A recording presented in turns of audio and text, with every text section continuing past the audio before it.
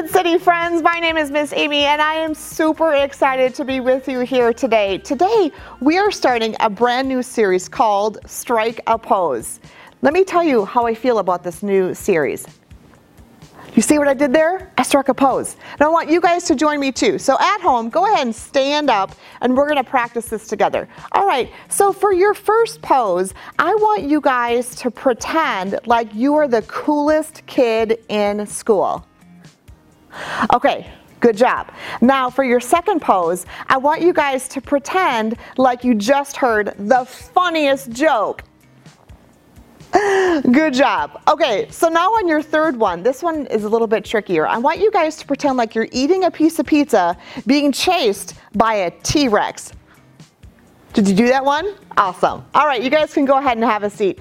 Through the rest of the lesson, when I have my special assistants on stage, they're going to be striking a pose too. And if you guys want to strike a pose with them to help you remember today's big Bible story, I want you guys to do that. And mom and dad, if they are striking a pose and having fun, go ahead and take a pic and share it with us. We would love to see the kids interacting with today's big Bible story of Strike a Pose. All right, so in today's big Bible story, we are at the point where Jesus has rose from the dead and his disciples are out fishing. So you guys might be wondering who my special assistants are today. Due to social distancing, I was able to bring in my daughters Addison and Anna. Okay, so the disciples are out fishing in a boat.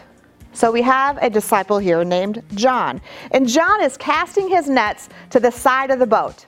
There you go. If you guys want to cast a net like John, you guys can do that too.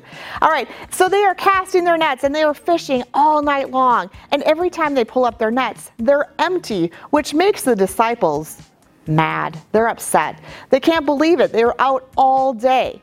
So now we're going to fast forward to the next morning. They're going to go out, they're going to try and catch some more fish. And on the shore is a stranger. And the stranger yells out to the disciples, "Did you catch anything?"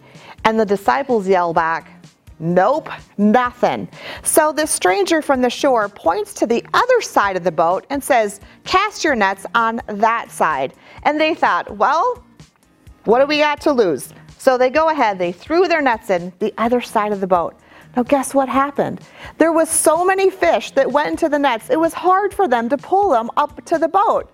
Now the disciples were thinking to themselves, that has to be a miracle. And there's only one man that could perform a miracle like that. Now there's another disciple on the boat. So we're going to pretend like I have a third daughter. Ta-da! And this is Peter. And Peter is so excited to see Jesus that he immediately jumps into the water and swims to shore to see his good friend Jesus. So now he's standing on shore with Jesus, and the rest of the disciples catch up to them on the boat with all those fish. And he's standing there and he's feeling bad because the last time that he saw Jesus, shortly before that, he had denied knowing him 3 times.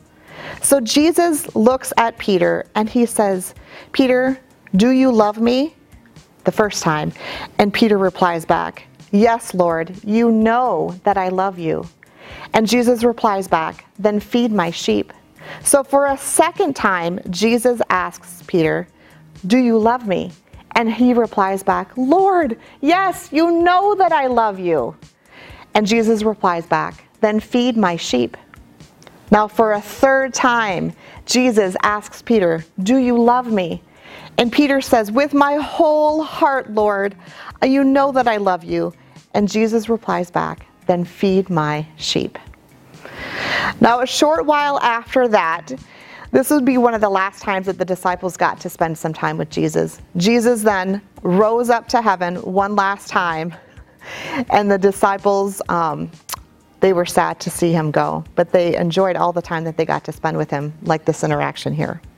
So you might be thinking, what in the world did Jesus mean to Peter, "Feed my sheep," and yes, you know that I love you, and what all does this mean? So we have a lesson for you guys to help you guys remember this awesome story. All right, thank you, my lovely assistants. Okay, so this cup here represents Peter. And Peter he's got a full cup. He is in love with Jesus. He can do big things for him. And when Jesus was alive, in fact, you know what? He could do amazing things for Jesus and for his kingdom. But like what I said, there was a time that Peter denied knowing Jesus to save his own life, or at least that's what he thought.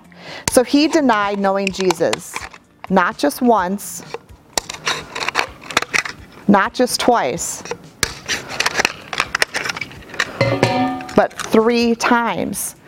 Now, do you think he could still do big things for Jesus? Let's see. Oh, I don't think so. And in fact, most people would look at someone or something like this and think that it's trash and just throw it to the side. But is that what Jesus did with Peter?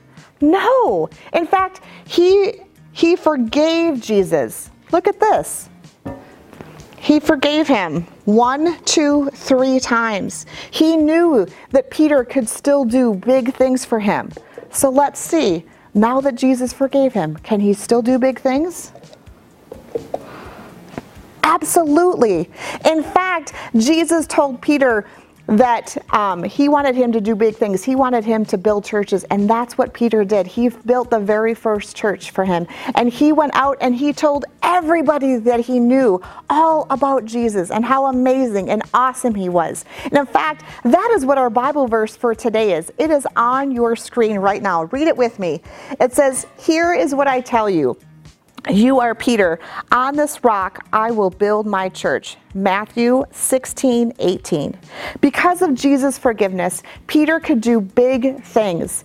And because Jesus forgives us, just like he forgave Peter, we can do big things. We can tell everyone that we know about Jesus and about his amazing love for us.